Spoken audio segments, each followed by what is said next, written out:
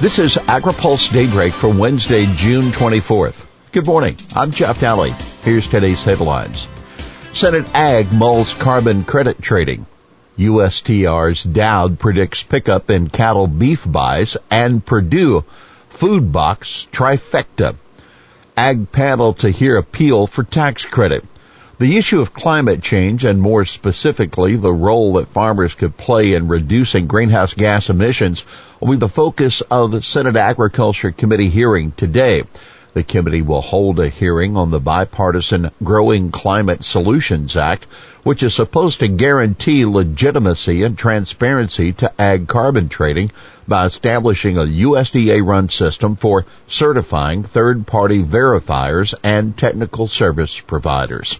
Jason Weller, Vice President of Truterra, the sustainability unit of Land O'Lakes, will tell the committee that the bill would provide the core building stocks of transparency and information needed for ag carbon trading.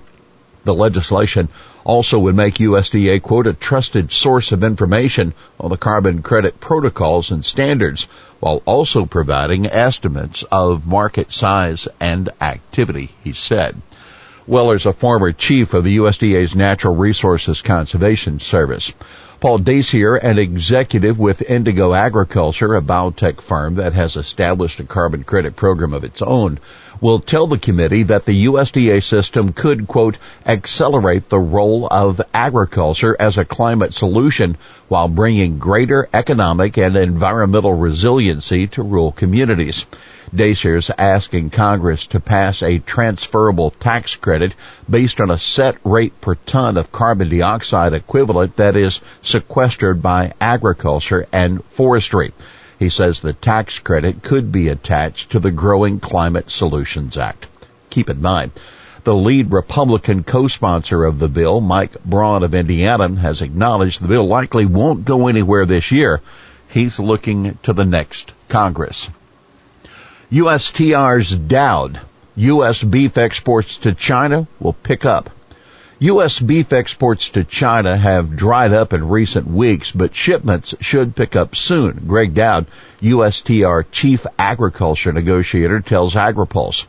Chinese importers began buying some U.S. beef after the country finalized new rules to remove outdated mad cow restrictions. That thanks to a provision in the Phase 1 trade deal. But USDA data shows there haven't been any recent purchases. My assessment was we just were getting going when we got hung up on the COVID problems domestically, and we got ourselves way out of whack on price, Dowd said in an interview. We've gotten ourselves back to normal, so hopefully that bodes well for getting back on track with regard to beef sales to China, he said. We were seeing somewhere between 1,000 and 1,500 tons a week. I think that is what the potential is going forward on a week-to-week basis now that we're back to normal. Dowd spoke to AgriPulse at length about the preparation for the implementation of USMCA next week, as well as China's increased purchasing for U.S. soybeans. For more, check out this week's AgriPulse newsletter. We also look at an increasingly bitter congressional race that's pitting Texas farm groups against President Donald Trump. Panel to move grain standards. In addition to the Ag Carbon hearing, the Senate Ag Committee is set to move a bill today to reauthorize the Grain Standards Act for 5 years. The existing law, which authorizes the work of the USDA's Federal Grain Inspection Service that is critical for international trade, expires this fall. The National Grain and Feed Association and North American Export Grain Association endorsed the draft reauthorization bill in a letter to the committee on Tuesday. The bill includes a provision to ensure user fees paid by grain handlers are used only for inspection and weighing services. Also in the bill, states that are delegated to perform inspections would be required to notify companies at least 72 hours before discontinuing service. Stakeholders ranging from producers to grain handlers and processors to end users and consumers benefit when FGIS and its delegated and designated state and private agencies provide state-of-the-art, market-responsive official inspection and weighing of bulk grains and oilseeds, and do so in a reliable, uninterrupted, consistent, and cost-effective manner, the group said. USDA food box delivery hits 20 million. USDA reports that more than 20 million food boxes have now been delivered since the coronavirus relief program started in mid-May. That's still only halfway to the department's original goal of delivering 40 million boxes by the end of the month. But Agriculture Secretary Sonny Perdue, who has been traveling the country promoting the program, insists he's picking up steam.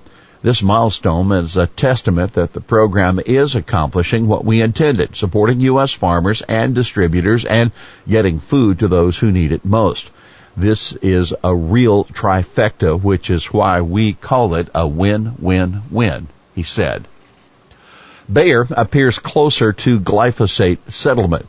Bayer's supervisory board is due to discuss and vote in the next few days on a settlement of thousands of claims by plaintiffs that exposure to Roundup caused their cancer, a German business publication reported yesterday. The settlement is expected to be worth $8 to $10 billion. Citing sources, Handelsblatt reported that $2 billion of the total amount would be set aside for future claims. A settlement has been in the works for some time, but the COVID-19 pandemic delayed negotiations over the last few months, according to the company. Bayer stock rose 4.8% in U.S. trading yesterday.